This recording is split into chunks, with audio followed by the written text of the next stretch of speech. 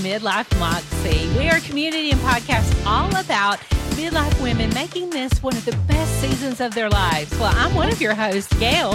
And I'm Christina. We're going to be sharing our stories, struggles, and joys while bringing you experts on topics that you care about. And we're going to do it while having a whole lot of fun. So buckle up, girls. Let's get our Moxie on.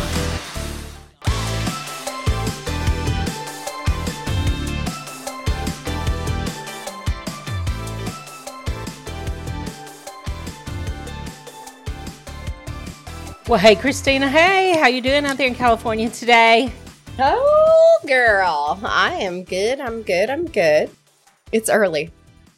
Well, it's early. It's early. We are recording at a different time today because our guest is coming to us from across the pond, and we're so excited to have her and talk about some subjects we haven't delved into before. Our guest is known as the people hacker. How much does that intrigue you, Christina? I just want to know all the things, like how did you get started? What does that mean? Do you hack accounts? Like, you're going to want to know it all. I'm going to want to know it all. She's probably going to be shaking her head again like the last time we had someone on about safety. But let's just bring her on in. She's a security expert. Her name is Jenny Radcliffe. So Jenny, welcome to Midlife Moxie. Thank you for having me. It's great to be here, ladies. And we owe Jenny a huge apology. We've had a comedy of errors with technology this morning. It's not playing nicely, even though we got up extra early just for Jenny. So Jenny, the people hacker. What does that even mean? Yeah. So, when you think about hackers, you probably think of a young guy, usually, in a black hoodie, in a basement, hacking people with a computer, right? Mm-hmm. Yeah, yep. It's dark, and he's got on the headphones, and he's all mysterious. Probably hasn't got many friends. He's probably like on the movie The Matrix. I don't know. Right? All those kind of stereotypes. Yeah. And the truth is that most of the time when a cyber attack or a breach or any security problem takes place, most of the time it's down to human mistake or manipulation. And we call that social engineering. And so I am a social engineer. That's someone who manipulates people in order to gain unauthorized access to whatever it is that you would prefer to keep private. And so I'm a hacker, but I use your brain. So people hacker. So when we think about that, is that to imply that we can do a lot to protect ourselves? There are things that we can do. So I am ethical. So what happens is I'm hired by companies, organizations, high net worth individuals to protect their property and their premises and their staff. So I don't do any harm. I work up until the point of harm. So we'll put a crew together, we'll execute a con or a heist, but we stop before we steal anything or hurt anyone. Now, people who do what I do maliciously, criminals, con artists, scammers, people who do that maliciously don't stop. And one of the reasons it's so successful is because it works with our psychology, which means it's very difficult for us to kind of get in front of it and see it coming, okay? So I can tell you a bit about how it all works a bit later, but essentially you can protect yourself to an extent, but the problem is it comes at you in so many different ways these days that it's quite hard to spot them all. Now, when you do these heists, is it recorded? And do you do them for kind of like, I'm just thinking of the old TV show in America called Punk'd. And I'm like, do you do something like that where it's like eye-opening to the other people? Like you jump out of the bushes and scream, right. You're an idiot. Right. No. So we would put together a professional crew. So I would have some computer experts. So hackers like you've just described, and they actually do generally have hoodies on most of the time. They do. We all do. I have hoodies. It's just too hot today for me to wear one. But I might have some people who are experts in, because my other area I work in is we actually do what we call, you'll love this title. The real title is a physical penetration test. And that is not meant to be rude in any way. We are getting into a building. So it's like a burglary. So I'll have people who'll do different types of jobs associated with that. I feel like she was part of Ocean's 11 and we just don't know it. I say to people sometimes it's a bit like Ocean's 11, but none of us are quite that good looking. Apologies to my crew. Your crew's saying speak for yourself, everyone Jenny. I work with. So, but, they'll be, yeah. Can we back up for a second and ask how one comes to be a part of this? Because I do know someone in my circle who has done some low-level hacking on a socio-political level, all for good. Yeah. Mm-hmm. So I can see how people who've got the brain power and the smarts and the training can easily slide into that a little bit, not even necessarily meaning to maybe. But how did you come into this? I mean, the cyber side, the technical side, you can do degrees in that now. It's not that difficult to get into it. And it's a huge industry. But for me, when I started out, it wasn't a big industry. You couldn't say that you were a burglar for hire. Even if you said, no, but I'm a good burglar, but I'm a burglar. So how it worked for me was I grew up in a city in the UK called Liverpool, which is northwest. You can hear my accent. And at the time I kind of grew up, it was a city with a lot of crime and unemployment, and it was a little bit down on its luck, although we always rise again. And two things happened to me. I was kidnapped by a neighbour. Kidnapped by what? A neighbour. A neighbour. A neighbour. And held in a house for a day. I wasn't physically hurt, but I was not allowed to leave. It was horrible. And then I got into a big fight with a bunch of bullies in an alleyway behind where I lived. And after that, my parents decided I should hang out more with my cousins to teach me a little bit about street smarts. But it backfired because the cousins were kind of taught me too much. And at the time, they were getting into derelict, empty buildings in the city. Because the city was quite on its knees, it wasn't prosperous at the time. So we got in and out of lots of buildings and things. And I learned to sort of navigate security and pick locks and things. And so I ended up we did that. We weren't stealing anything. It was just sort of for the fun of an empty old building. I mean, like looking for ghosts and things. We were little. But as I got little older, what age are we talking about that you're picking locks? So my first job that I chose the venue was a zoo, and I would have been 8.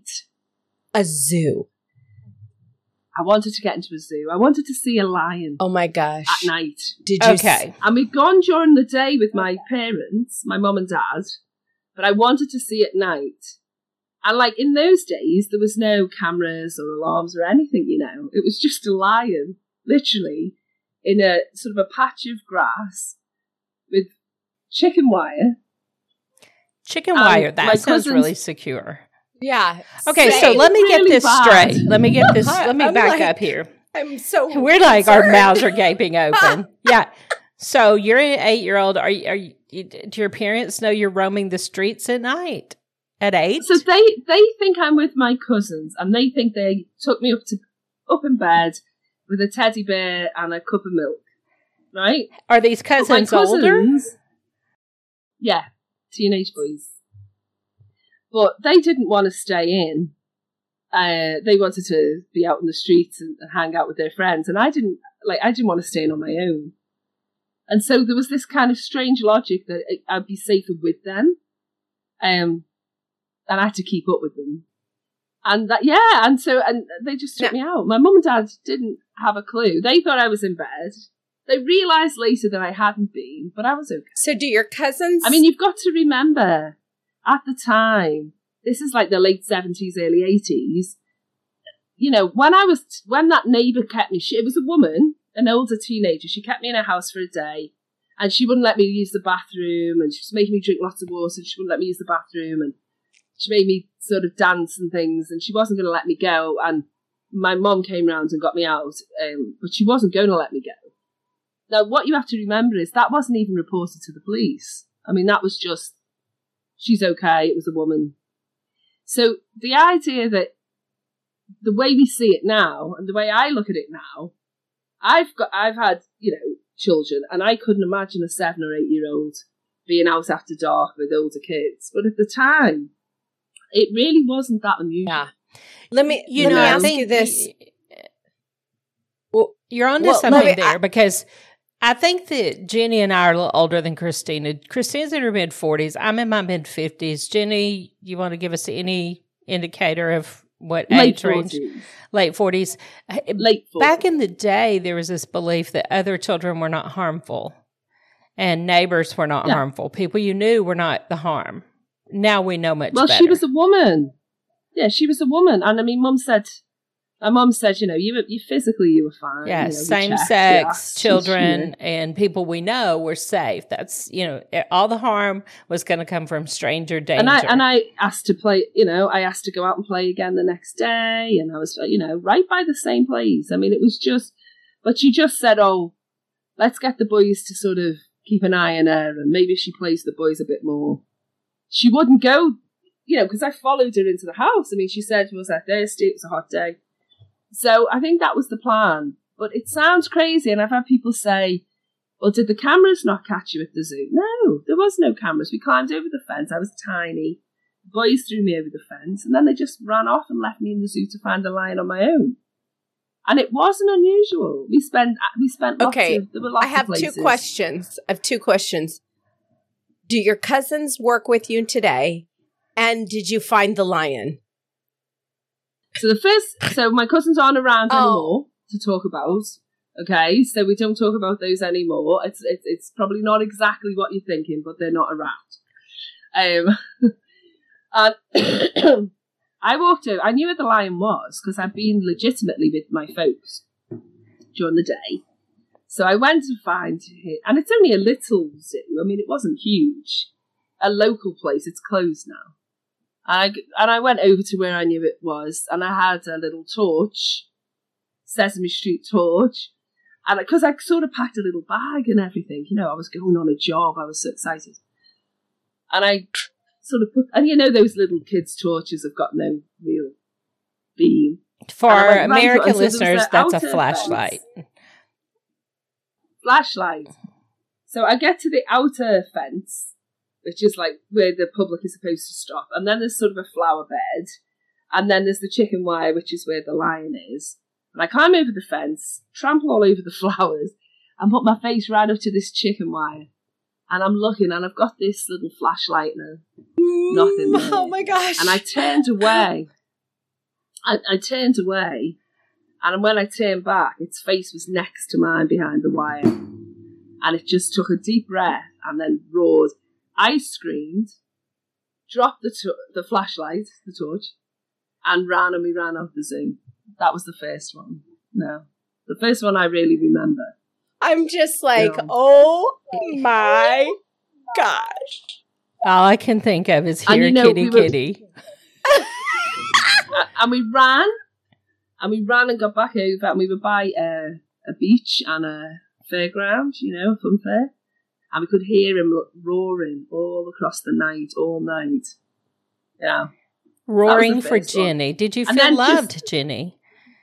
When you heard the lion pining away from you? I would never do it again. Okay. No, I wanted to do it again. Oh my goodness. Okay, Jenny, you are wired differently than I am, girl. Okay. So how does this go from childhood adventures to a career? Mm-hmm. Well, so it's an unusual skill. as you can imagine. And we did it, kept doing it when I was a teenager. And the boys were not into, always legitimate things. So I started to pull little cons across the city, which we probably don't have time to talk about. But eventually, they became security guards at nightclubs and bars. And at the time, no one really had much money apart from soccer players. And the soccer players were drinking in the bars. And they got to know them as friends. They were chatting about, well, when we were kids, we used to get into all these buildings. And there was never a building we couldn't get into. So we got into museums and shopping centres and offices. And Oh my gosh. usually just to get in and get out. And the soccer players asked if we could go and look at their houses and check their houses were secure, because there were a lot of robberies and things. And that's how it started. We, started going to their houses. But the boys were big, scary-looking men by now. And they needed someone who could talk the way past a cleaner, or could sit down with the wives and the girlfriends and not kind of frighten them, and you just be kind of unthreatening. And that was me. And I also was the one that wrote the reports and kept their sort of invoices and things for them, because they'd started to charge. And that's really how it started. And then they lost interest and sort of went the wrong way crime-wise to a certain extent. And I just started to get asked if I could do it on my own. And at first I didn't think I could do it on my own, but then I realised I could. And just from word of mouth, I always did that as a sort of side hustle when I built a regular career in business. And I'd go on business trips and I'd get a call that would say, for example, are you in Sweden? Yes. Would you like to do another job? Would you like to get into this office, or can you go and steal, a phone or a diary? And I'd go and do it. Did you say or a diamond? A diary. Diary. Oh, Diaries. I thought she said or a diamond. I thought we'd never gone. specialised in jewels or art, just to say. Okay. Yeah. So, kind of switching gears. When you look at midlife women, our audience, what are the biggest mistakes we make that put us at risk in both the cyber world and the physical world? Where do we miss it? Because, we think we're really smart because we read the interwebs and we look at Facebook, but somehow I think we're not. So here's the thing. I would say most people are not across the amount of social engineering that goes on. So one of the parts of my job is that we will write and analyse all of those phishing emails, all of those bogus approaches that people get online. And there's usually commonality. And the biggest thing you can do to put yourself at risk is think that you can't be caught out. So what a scammer will do is they will look at what's happening in the outside world, and they'll use that in the narrative. So at the moment, there's a lot of cons and scams about energy, elections, Ukraine. In the UK today, I'm sure there'll be scams about the heat, because we've got this unbelievable heat wave in the UK today, which we've never had before. So the first thing is that when this approach happens to you, particularly on email, it won't be something that you necessarily will spot. People think they spot it because it asks for lots of money, or it asks for passwords straight away, or it will have poor grammar or spelling mistakes. But the truth is, most of those are very plausible. They will look very genuine, and the target, so the person who these cons are aimed at, will have been researched. So the biggest mistake that anyone makes is we put too much of our lives on it. Because what that means is I can research you, find out everything about you. So when I try and con you, I'm not going to use an approach that a million people have had and can see that it's fake. I'm going to say things that absolutely appeal to your hobbies, your patterns of life, where you work, your experiences, so that approach is likely to land and you're likely to respond. So the biggest thing that anyone does, one, they think they can't be caught. I will catch you. You're in my sights, I will catch you out. And two, you help me and people like me because you put too much about yourself online. Wow. Wow. Christina, I'm waiting for her to say what I'm waiting for the big reveal of what she's done to us that we don't know about. I did a lot of Prime Day shopping. Hey, did you check us out, Jenny? They say, oh, did you do? So this is what I have to say. Did you pay me to hack you? No, I did not. No. So I'm not hacking you. I don't do, like, you don't get it for free. I think that would be funny. Because I'm not a crook. If you going on people's podcasts, I think it would be funny if you did something and surprised them with it on air. So I'm glad you haven't done that to us today, but it would be funny. It would be, but it's not a hobby. It takes time and effort, and we do a very specific service. It sounds very thorough. We're kind of the top end of the market for this, so we're very expensive. Me and my team. Christina, did you get that? We're not important.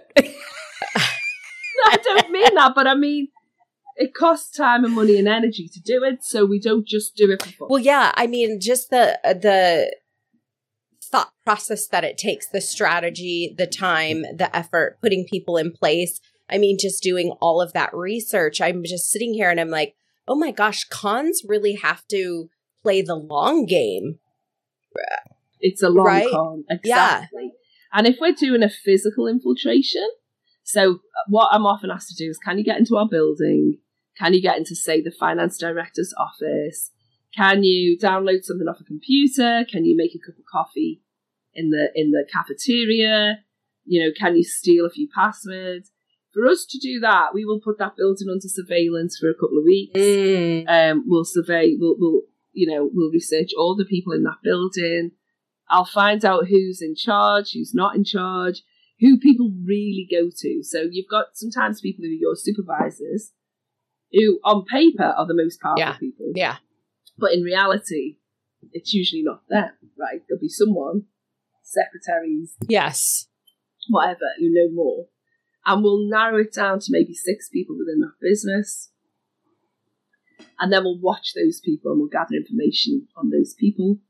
And then when we finally get into the building or we send an email and we make our approach, I will know more about that person than probably someone who works in the next room. So that I know when I speak to her that exactly what's going to make her say yes. And it's going to make her trust me, which is why I have trust me tattooed on my arm. Because you will. Trust me. Trust me. Okay, Jenny. I feel like, and I want to know if I'm right or wrong here. This is my perception or my thoughts. Sometimes I feel like we're watching out for the wrong thing.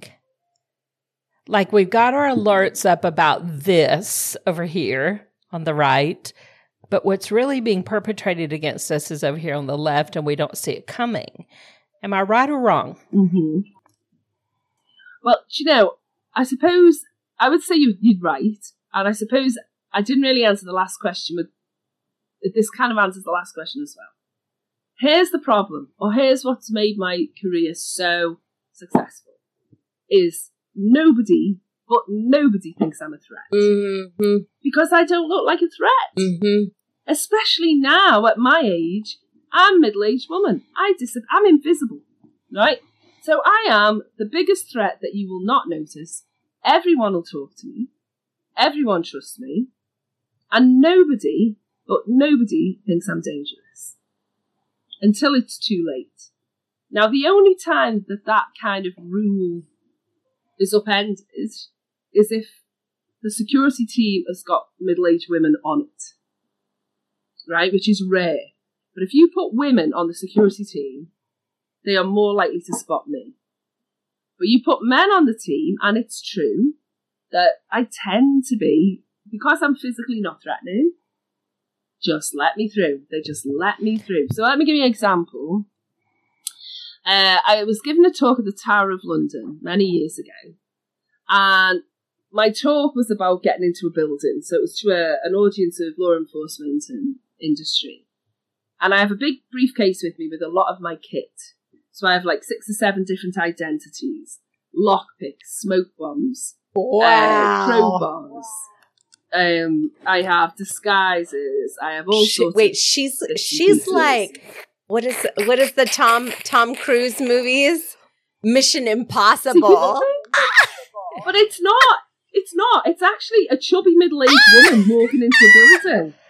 We're dying. Right? We are living the boring lives over here.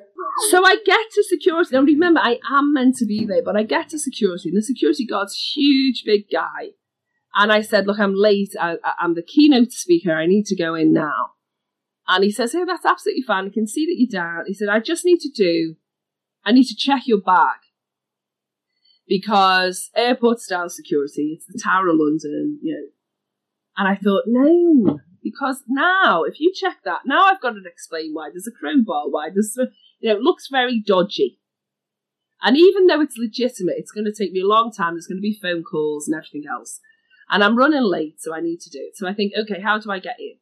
So I had a bottle of water, and I spilt it down his shirt. So sorry. And spilt it down his middle on his tummy and sort of down in his sort of trouser area, but not quite. And then I went, oh God, sorry, I'm such an idiot, hang on. And I dropped the bottle and I start to kind of pat away the water, not touching anywhere personal, but close, right? Oh my God, I'm so... And he went, whoa, no. It's okay, go in, love, go in. And I went in and I had my full kit in that bag. So do you see that it's like, because now I'm working with embarrassment, I'm working with, if you like, an emotion, academically not. Mm-hmm. I'm working with an emotion. I know he's going to let me in because this is just some mad woman she's feeling very unthreatening at this point. And she's very agitated. This is where that psychology part comes in, what we were talking about in the beginning. And yes. I find that really fascinating that you use their emotion to get to the next step of the job. And that's what any con artist is looking to do. So what we want is if we have a mark, right? And you want the mark's emotion to be high. Mm-hmm. Because when your emotion is high, your logic is low. Mm-hmm. Right? So emotion kicks logic off the cliff. So let's get you nicely emotional. Let me give you a decision to make, a path out of that state of emotion. And our brains tend to want to act. Mm-hmm. Not necessarily do the right thing, but just do something in a state of cognitive disarray, right? So I'm going to have you say I've frightened you a little bit. Say we send you an email that says, we saw you, there's a parking violation, we need you to pay it by tomorrow. And if you don't, you're going to go to court and it's going to be very serious. And it's the third time we've seen it, whatever. And you might think, gosh, no, it isn't. That's wrong. But a couple of things are happening. First thing is, I've got you slightly emotional. Second thing is, it's a mistake we want to correct. And the third thing is, it's urgent. So now I'm going to push it, you're compressing time. To fix this, you need to act quickly. Because you never give a mark time to think. Mm. And once all of that's in place, now I'm going to say, all you need to do is click on the link or open the attachment and this will go away. And that's how we catch it. Wow. So I have another question for you. You know, on Netflix, there have been a ton of documentaries, Netflix movies that have come out. Yeah, we're very fashionable right now. Have you seen them, and what do you feel about them? So my whole life professionally has been devoted to stopping criminals. So, you know, when I see, and I do understand there's a romanticism to the job, particularly the burglary side, people love that. I get very weird men sometimes send me messages wanting me to rob them and stuff. You know, so I mean, I see it. But if you take something like Anna Sorokin, Inventing Anna, right? Mm-hmm. She was the fake German heiress. It's been on Netflix. Great show on Netflix, showing how she essentially lied her way to almost being loaned, tens of millions of dollars by a bank in New York. When actually, She's not an heiress. She's got no money. She's just a con artist. Now, I've been asked about that a lot, and the truth is, I see no talent. I have no time for it. You know, people are victims. Mm-hmm. What that type of con artistry does, it's not just the money that she takes. Whether someone can afford it or not is not our problem. It's illegal. But what this type of con does is it ruins people's joy of life, and it stops them trusting other people, and it makes you question your own judgment. And it's really, psychologically, incredibly damaging. So I feel, when I watch programmes about criminals, I'm glad they got caught. Yes. And if they didn't get caught, I want to work with the police and everything else to help catch them. Do I see talent? Do I think she's cheeky? No.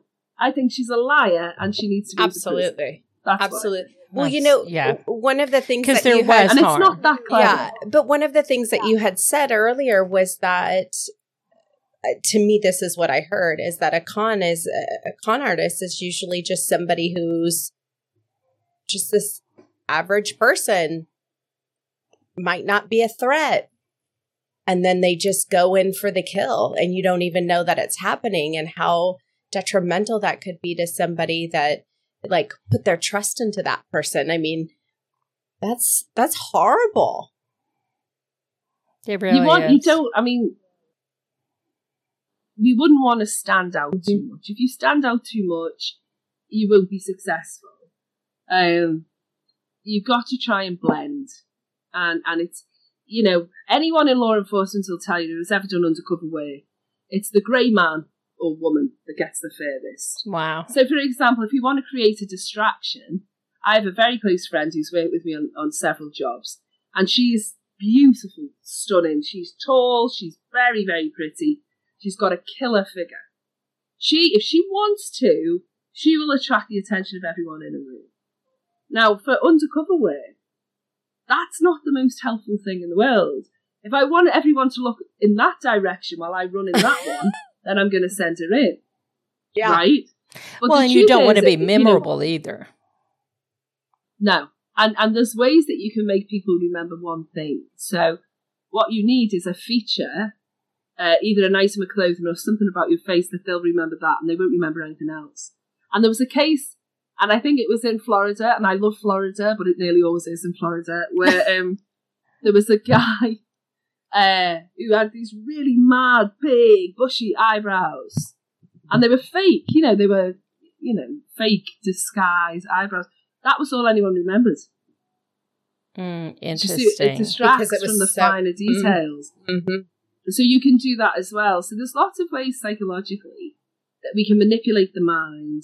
We can detract the focus.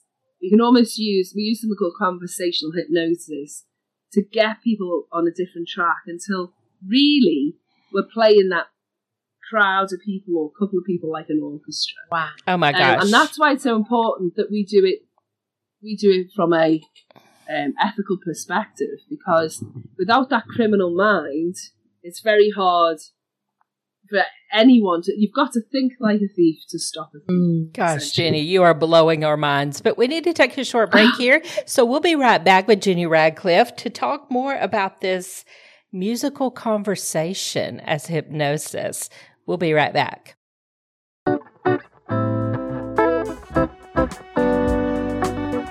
Hi, friends. Christina here with Midlife Moxie. And I want to tell you about Celebrate Me. It's the first totally customizable registry service that lets you add gifts from across the internet for any occasion. Created by a woman for women who deserve to be celebrated, which is like all of us. Why do you have to wait to get married or have a baby to tell people what kind of gift you want? We're out here celebrating birthdays and holidays, anniversaries, and all of the other special occasions without giving anyone guidance. So today, visit CelebrateMeRegistry.com and create your totally free registry for any occasion, like menopause or just because. That's CelebrateMeRegistry.com.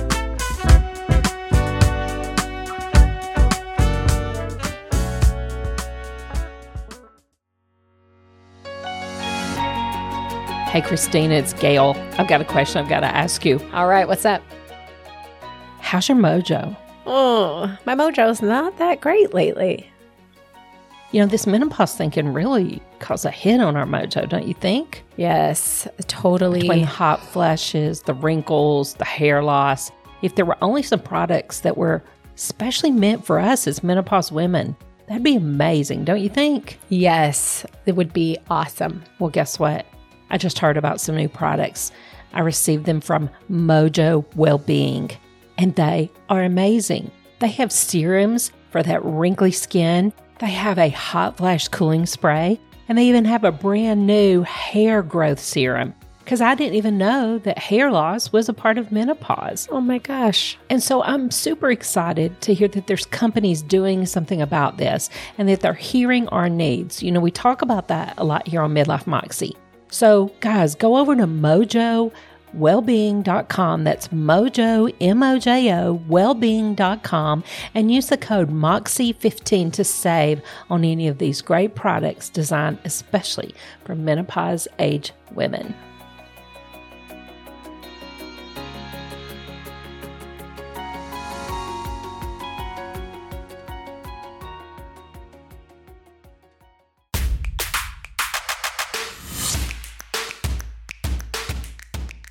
Hey friends, it's the Sassy Massey here with Midlife Moxie, and I have a special for you, the Buff Muff app.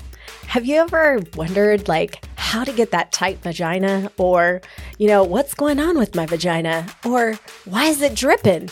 Well, Kim Vopni, the vagina coach, has an amazing app. It's called the Buff Muff app, and she will tell you the ins and the outs of your vagina. So go on and get it today at your latest and greatest app store. Bye.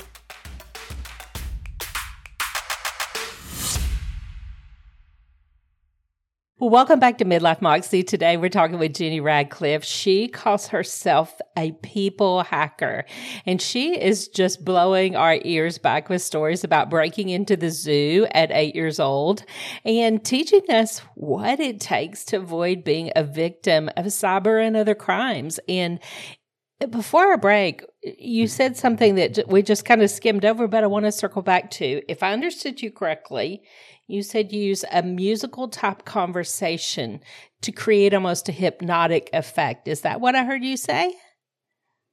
Well, yeah, conversational hypnosis. So what we're looking at is we want to be, when we're pulling a con, face to face or over the phone. So there are different ways that we do this. So you've got telephones, you've got in person, you've got fake social media approaches, and then you've got text messages and email. But every con artist, every scammer, every criminal at some point has to make contact with the mark, right, with their target.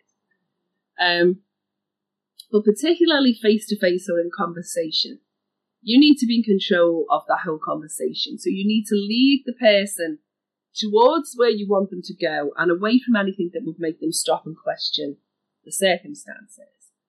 And there are ways that you can use conversational linguistics to make sure that you remember some things and forget other things. So, for example, we can emphasize, it's just psychological tricks and cognitive biases. For example, we can give you two options. And usually it's like if someone says, do you want a burger or a pizza tonight? Pizza or burger? And a lot of people's instincts when presented with an either or will pick one, as opposed to saying, I don't want either of those, I want to go to that nice French restaurant that just opened across town.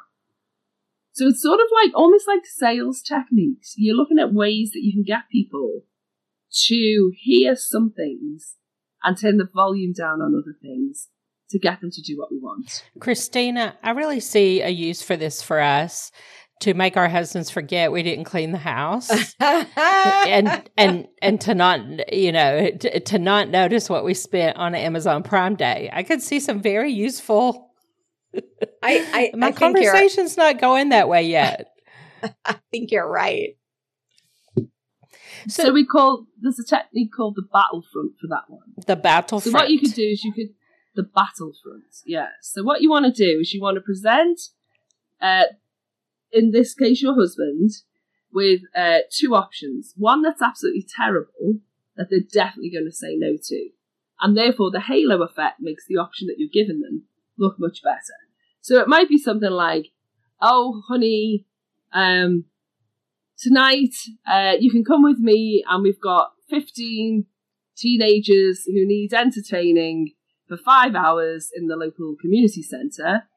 Or you can help me unpack all this Amazon I've bought and clean the house. Uh-huh. Gotcha. Did you see? The lesser and the reason of it's two called evils. the battlefront. Yeah, we called the battlefront because they used to say in the war, you know, either you can come and fight with us here, or we'll send you to the front where you know you're going to die. So there's the options, right? When most people die. Wow. Horrible example, but true. So people go, oh, well, no, I'll stay and I'll fight here. Right? So it's the lesser of two evils. So it's not, a lot of it comes from sort of psychology as well. Things like people don't hear a negative in a sentence. So if you can imagine if you've got a little kid walking along a high wall, if you say to them, don't fall off that wall, they don't hear the don't. So the brain kind of edits the negative, so they hear fall off the wall. And they weren't even thinking about it before, but now they've heard fall off the wall, they take it as a command and they fall off the wall. So there's lots of things that you can kind of say, or I would say something like, and you're right, you know, you wouldn't normally let someone like me in because of security. You know, I agree with you completely. We shouldn't usually do it, and people tend to follow because they don't understand the consequences. And also, particularly with security and with kind of giving away information, and it's someone else's problem. You know, people think if security isn't in their job title, then someone else is taking care of it. Kind of like if you work in a business and you don't work in procurement, then procurement to take, pens, pencils, bits and pieces, they turn up and you don't, it's not my job, right? Procurement do that. So they buy all that stuff and it just appears. So it's not my job. Security take care of it and it just appears.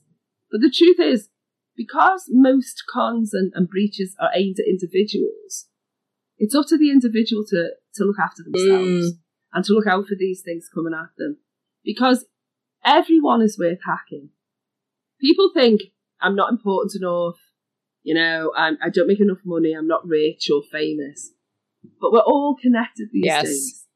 And so it's worth me getting to you because of the company you work for, or the company your husband works for, or your best friend works for. And so we're all worth hacking. And if you lose money, your identity, your social accounts, your self-esteem on the way, then that's just collateral damage for criminals. Wow. Okay, Christina, I'm feeling very violated and very exposed here. Totally so I want to go back. Well, she would crack us in a heartbeat.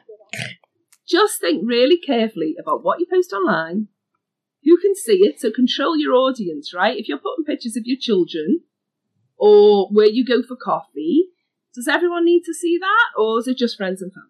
And then make a decision, right? You're free to make that decision, but make it an informed decision. And then ask yourself, just before you post, what's in this picture? So we have zoomed in on reflections in sunglasses. We saw a city skyline. We pinpointed someone. I had a picture of one person we were looking for. It was a picture of that person's foot. And we had lots of people with the same name online. We looked and we found all the holiday photographs off Instagram and Facebook and other places. Zoomed in on the toes until we found the same pedicure. Then we found the same shape of the middle toe. Oh my gosh. And then we knew it was the right person. So we had the right lady. And then we knew where she was because she posted on holiday. And we were able to go in and get it. Right? So think, what exactly am I showing in this picture? Who am I showing it to? And what would someone do if they meant me harm? Right? What would a malicious individual do with this photograph of my youngest child on their first day at school, where I'm showing you which school they go to and what they look like? And then if you still want to post it, then you go right ahead. It's a free country. Wow. Wow. Like, we just really I'm need taking to be notes aware. so fast. Yeah, we need to be aware. I love that you gave our audience some actionable items that they can really do, because that's one of the things that we do here at Midlife Moxie is that, you know, when we bring an expert on into our community, we want to make sure that this is something that they can activate today. And I mean, Jenny, I just learned a whole lot in a very short period of time. And I'm like, I need to go scan all my pictures. Like, what am I showing people? Yeah. You know, it's so true because that whole thing of like, I used to get frustrated with my husband when he traveled. He would post pictures and he would call them seen from a morning run. And he was posting them in real time and showing where he was running because he thought that was cute. And I'm like, if you post one more picture telling people you're not at our home in Fort Worth, Texas, where we lived, I am going to beat you unconscious. Stop it. So now he did start mixing them up. So for any of you trying to track me through my husband's running, those pictures are not in real time. He may post something from months ago. So stick it, people. But Jenny, you also said something earlier that was interesting about women. You said, like, if you're working with a company and there's a woman on the security team, she's faster to spot you. So I wanted to explore a little bit, because this is one of the questions we were going to ask you. Why would she spot you quicker? Do women have gut instinct, and should we listen to it? And are women more or less likely to fall victim than men, or is it the same? Okay. So the reason let's take them one by one. I think often we assume, rightly, that a security team, a physical security team, are men, and it often is men. But we really want to change that in the security industry, because diversity is the answer to greater security. And it's diversity of all types, you know, whether that's neurodiverse, whether that's in gender and sexuality, whether that's in background, education, you know, no matter what, we need as much diversity in the industry as possible, because the threat coming at us is diverse. Okay, so that's the first thing. But at the moment, and certainly throughout my career, a security team at a major company or government site would consist predominantly of men. And I think I'm always asked, well, you know, is your job easier being a woman? And I think it sort of presupposes that the people looking for me are men. Now, what makes me laugh is, it's not like my stunning good looks are going to distract, you know, 15 male security guards to the point where they don't do their job. And I would argue that kind of almost isn't the case for almost anyone. Although I did work with a close protection team of bodyguards who worked with a famous Hollywood actress who was so beautiful that they said they literally let her do whatever she liked, and they were supposed to be keeping her safe and they couldn't say no. But that's not the case for me. So the answer is, I'm not a threat to a big guy. I am physically not a threat. And I think that sometimes leads them to dismiss me. Leaves them open. So if I send in a decoy of a guy who works with me who is tall and mean looking, maybe former military, they're more likely to focus on that guy, especially if they act suspicious, than the little chubby middle-aged woman who's just toddling in and can't really, you know, and I can't find my pass and she's all a bit all over the place. So there's that. The times when I've been absolutely stopped in my tracks is when there's been a woman on the security team, because there's something so much less. She's not looking for a physical threat at that point, right? So she probably absolutely would be. I'm thinking of one lady in particular.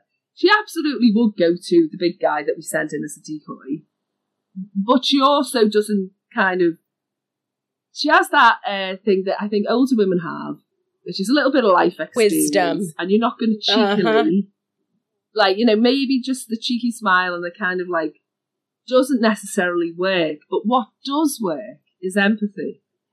So on a day like today, I'd go, do you know, I'm roasting. I wish I'd got my roots done before this meeting. And it's very disarming because we go, so do I.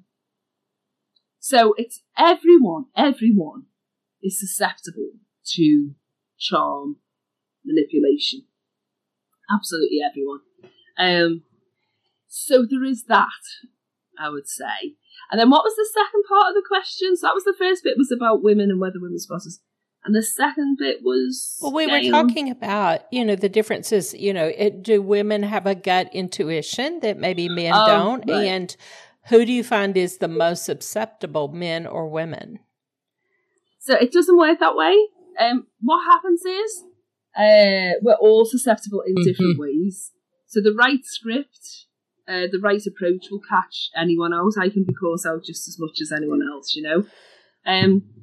Where middle-aged people often get caught out is romance scams.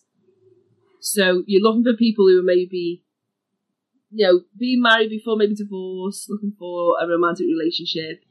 And the reason that they scammers aim for older people on that, when I say older, I mean, anything from 40 onwards, is because at that stage in life, they tend to be in a position in work where perhaps they're in a good salary, or they're possibly looking for a second time around because maybe they've been widowed. And the likelihood of them having disposable income is high. And so people in the midlife are the most frequent targets of romance scams. And they always run the same way. Someone meets them, is very interested in them, they'll have lots in common. So, how fascinating. I knit cupcakes as well. Isn't that amazing? Because they found you on Pinterest and on TripAdvisor and on Strava and on all these apps, and they know what you're reviewing and what you're interested in and everything that you post. And suddenly they've got a few things in common, and it won't be really obvious, but it'll be close. And then it's like, what they'll try and do then is immediately get you off the app, because a lot of the dating apps are keeping an eye on the chat and trying to see if this is happening. So let's get you off that quickly. Let's get moved to a messaging app instead. Now we're on the messaging app. We're going to chat for a little bit, and then there'll be an emergency and money will be required. They're usually abroad. So there's been an accident, we need money for a medical bill. I need to get over to the US, or I need to get over to England, but I need the airfare. As soon as I'm there, I'll give you it back. And that's really where we get caught out at this stage of our lives. Like, that's a midlife attack vector. Nobody is more vulnerable than anyone else, except if you just say everything about yourself online. But in terms of demographic, it's just a different approach. So kids can be approached in the same way seniors can be approached. It's just a different script. Well, I have a question for you. Okay, so you were saying earlier, and you said it a couple of times, that you have to be looking for all threats. Like anybody could be a threat because con artists blend in. And so do you get a lot of times, and I'm asking this for a friend.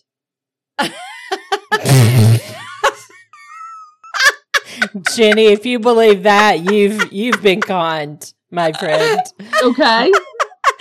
But I'm because I think that my friend always looks at the things that are out of place. So like if you're in a situation, they're always thinking about the things that are out of place, not the things that are non-threatening. And it seems to me what you're saying is we need to be looking at everything. Well, you have to be able to see it anyway, because Christina's only 5 foot and she can't see a lot. And so Christina's friend thinks she's a badass too, so that could be a factor. So what I would say, and I've kind of said it before, is there are 4 red flags. Oh, tell us the 4 red flags. And it doesn't matter how this comes at you, whether it's even if you go into your kitchen and your wife, husband, boyfriend, girlfriend approaches you with this. This is when you're suspicious. And I said it before, there'll be emotional content. So there'll be a story that gets you emotional. It might be that you're happy because you've won something, or you've got some money. You might be frightened because they're threatening you, or there's some kind of law, legal violation. It might be the threat of embarrassment. Oh, we've got all your emails and photographs, and we're going to say that you're on adult sites unless you pay us money. Whatever it is, there'll be an emotional element. And then usually there'll be an action that you have to take, right? So click on the link, tell me the information, pay the money, open the attachment.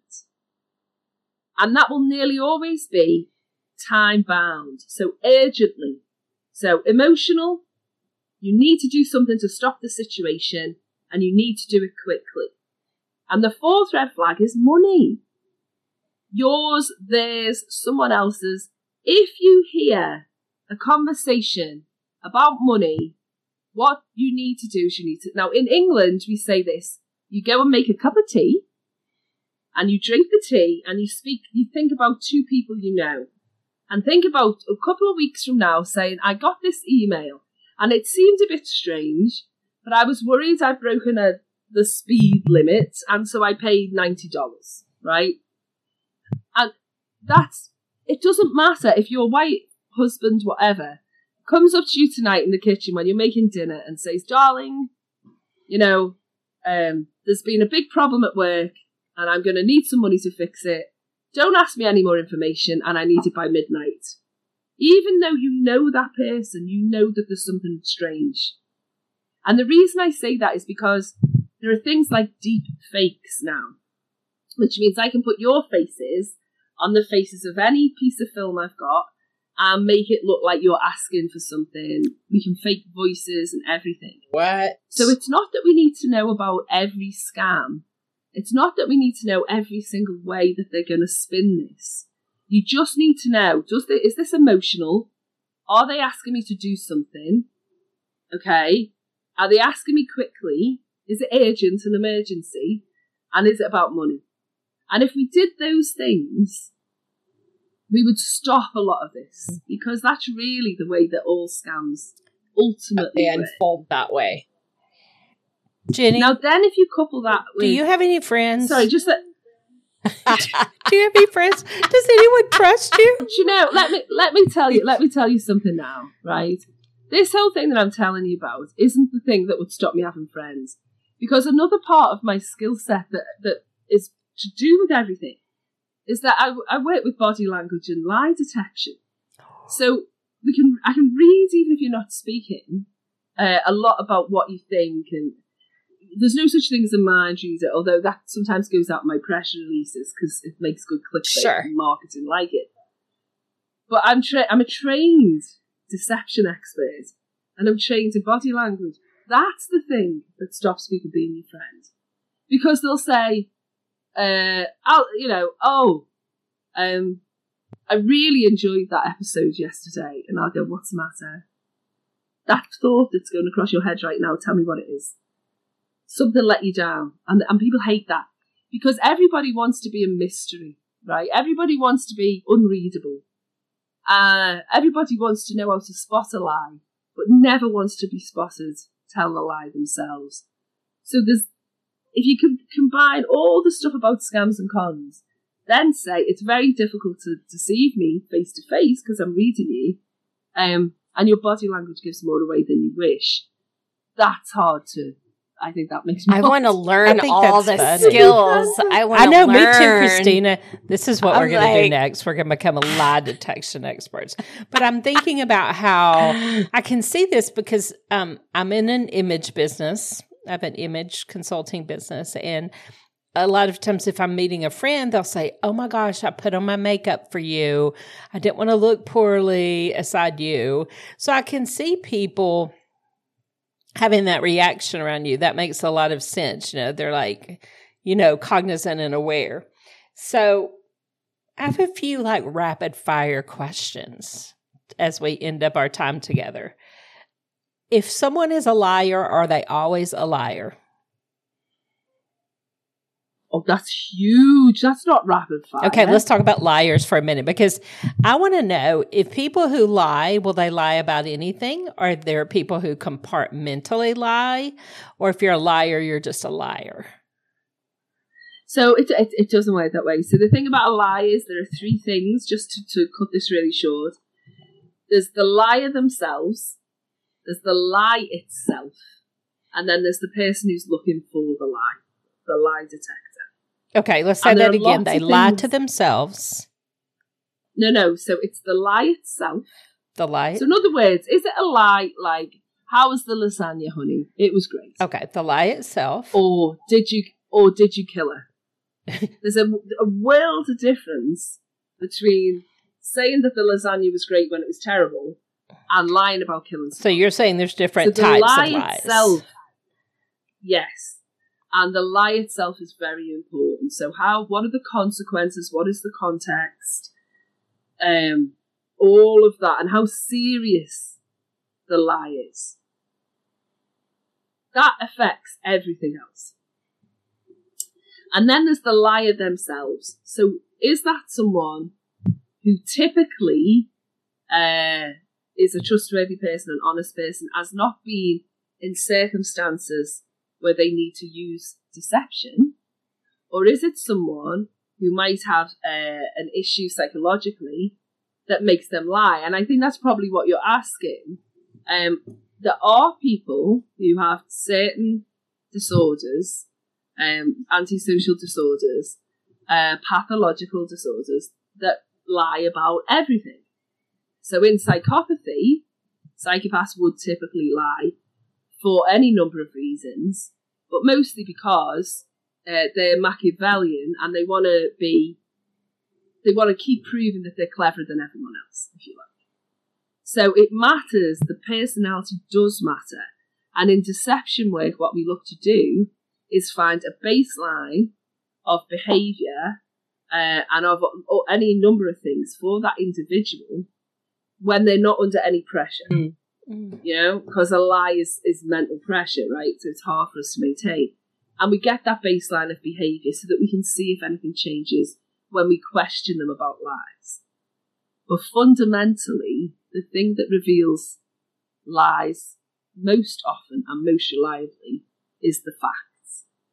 The circumstances of a crime or an incident, the facts are the facts, and if we can get to those, no amount of manipulation and psychology can get around it if we can get to the facts. I love it. I love to stick with the facts. So there's all of that. And then there's whether the person has been trained to detect lies and deception, to interrogate people properly, to ask the right questions at the right time, and whether that person's any biases, because we all have cultural biases, right? And biases in every situation formed by our own experience and by the society we live in and by the media and by a million things. So all of those things combine to see whether or not you can detect whether something is true or untrue. And professional lie detectors will not say this is a lie or this is the truth. They'll give you a percentage. So we'll say the likelihood of this being a credible story is, That's so fascinating because, Jenny, I'm that person. If I saw you lie about rolling a stop sign, I would assume you would lie about anything. I'm that girl. Like, if I detect you ever lie about anything to anyone, like if you shared with me that you told a white lie to somebody else, and this is part of my Enneagram 8, don't want to be taken advantage of, like that's stored in my brain and I will never forget it. And you're making me feel like, I probably shouldn't be that way. Well, everyone, the thing is this, everyone lies about some things. Yeah. And we have, anyone who says they don't is lying, right? Because it's a social lubricant, right? So you wouldn't say to someone, you look fat in that outfit, sister. Yeah, you might, but most people wouldn't be radically honest that way. So so it's all a question of what people judge to be acceptable arena for deception is what we call it. So if you go to the theatre, that's a lie, right? That person's not really just being stabbed on the stage or is falling in love with that person. And think about lies in society, like the tooth fairy, like Santa Claus. Yes, Santa Claus is a lie, everyone, in case you didn't know. Sorry if I've told someone that the tooth fairy doesn't exist and you believe it do. But, it starts there. And then it's just a question of judgment. Yeah, because I think for a lot of us, it's it's how we gauge the harm of the lie and whether it's okay to tell the lie or not. Okay, we are quickly running out of time. So my one last question is, can Jenny be scammed? Absolutely. I mean, I like to think after a lifetime of trying to prevent it, that it would be harder to scam me than the next person, the average person. But anyone can be scammed. You've just got to catch people. People get tired, right? People get distracted. People get sick. People, sometimes the most ridiculous email that everyone else goes, that's so obviously fake, just hits someone at the exact right time. So, for example, during lockdown in the UK, we had almost everyone I knew got text messages from the Royal Mail, which is our postal service, saying, we've got a parcel, click on the link to collect. And because we were all getting lots of more home deliveries, that was a perfectly normal, plausible text to get. And a lot of people clicked on that link. And once you click on that link, you open up your phone and everything on it to a scammer. Oh my gosh. To a hacker. So, you just got to catch someone, if you like, the right or the wrong time, and we can all be scammed, which is why we all need to stay vigilant. Make yourself a harder target. Stop putting silly, every piece of information about yourself out there for everyone to see. Remember those 4 red flags: emotion, urgency, call to action, and money. And do all the boring things that you probably get told about in work, like strong passwords for each different program. And don't say to me, I can't remember 17 different passwords. Okay, fine. But remember 5. Your email, your banking app, the shopping, online shopping that you use the most. Just remember a few of them. And another, just the last practical tip is, if you take out your smartphone, if you have a smartphone, and you'll see a number over the apps that are on your phone, and there'll be a number, and that number is the updates that you need to do on your phone, right? The apps updates. Most of those updates are security updates. They're patches. The app has noticed there's a problem and is asking you to update because it's closed that problem. People never update their phones. You should update your apps all the time because it stops people getting in. You can't beat everything. You can make she's finally come to the point in the show where Gail is nailed, because Gail hates doing updates. Oh my gosh, Jenny, that's worth the price of admission today. That one last thing, because I am terrible about that. And I think I'm an aware person. Like, I don't use my debit card anywhere. I only use a secured credit card that I know they're going to back me up. I feel like I do a lot of the things. But you got me there. You got me good on that one. So gosh, Jenny, I feel like the information you shared today with our audience is going to save someone from harm, protect someone from loss, and that you came and gave this freely to us today. We are so grateful, Jenny. You have been a delight. If someone wants to know more about you and what you do, where can they find you? So I'm easy to find online, ironically. You can go to humanfactorsecurity.co.uk for the website. But honestly, if you put Jenny People Hacker into YouTube, into Instagram, into anything online, there's tons of my stuff on YouTube. I'm Real People Hacker on Insta, and I'm on Twitter as People Hacker. So you can find me all over the place. Always, I never shut up about this stuff. Because as you say, if we can help even one person be more vigilant, then my job's done. Nice. Oh my gosh. We did find you, but I'm not going to lie. It wasn't easy because you have that great assistant who's running the shield. We're not getting to Jenny quickly, but we wanted you enough to go through all the hoops. So we're so grateful. And we again apologize for the technical difficulties that delayed our recording today. And we hope it cools off there for you in the UK. It's so hot, honestly. It's only 2 days. We never we've got 40 degrees. which is 104, I think. That's what we looked up earlier, yes. We looked up earlier. Wow. Looked up earlier. It's 104. 104. UK never gets that. That's California, Texas temperature. We can't deal with it at all. Well, Jenny, you are doing great work, and we thank you so much for what you do and for sharing. And we love that you're a midlife woman making a difference out there and protecting others, even the men in the world. But Christina, until next time, what do we always say? Go and get your Moxie on.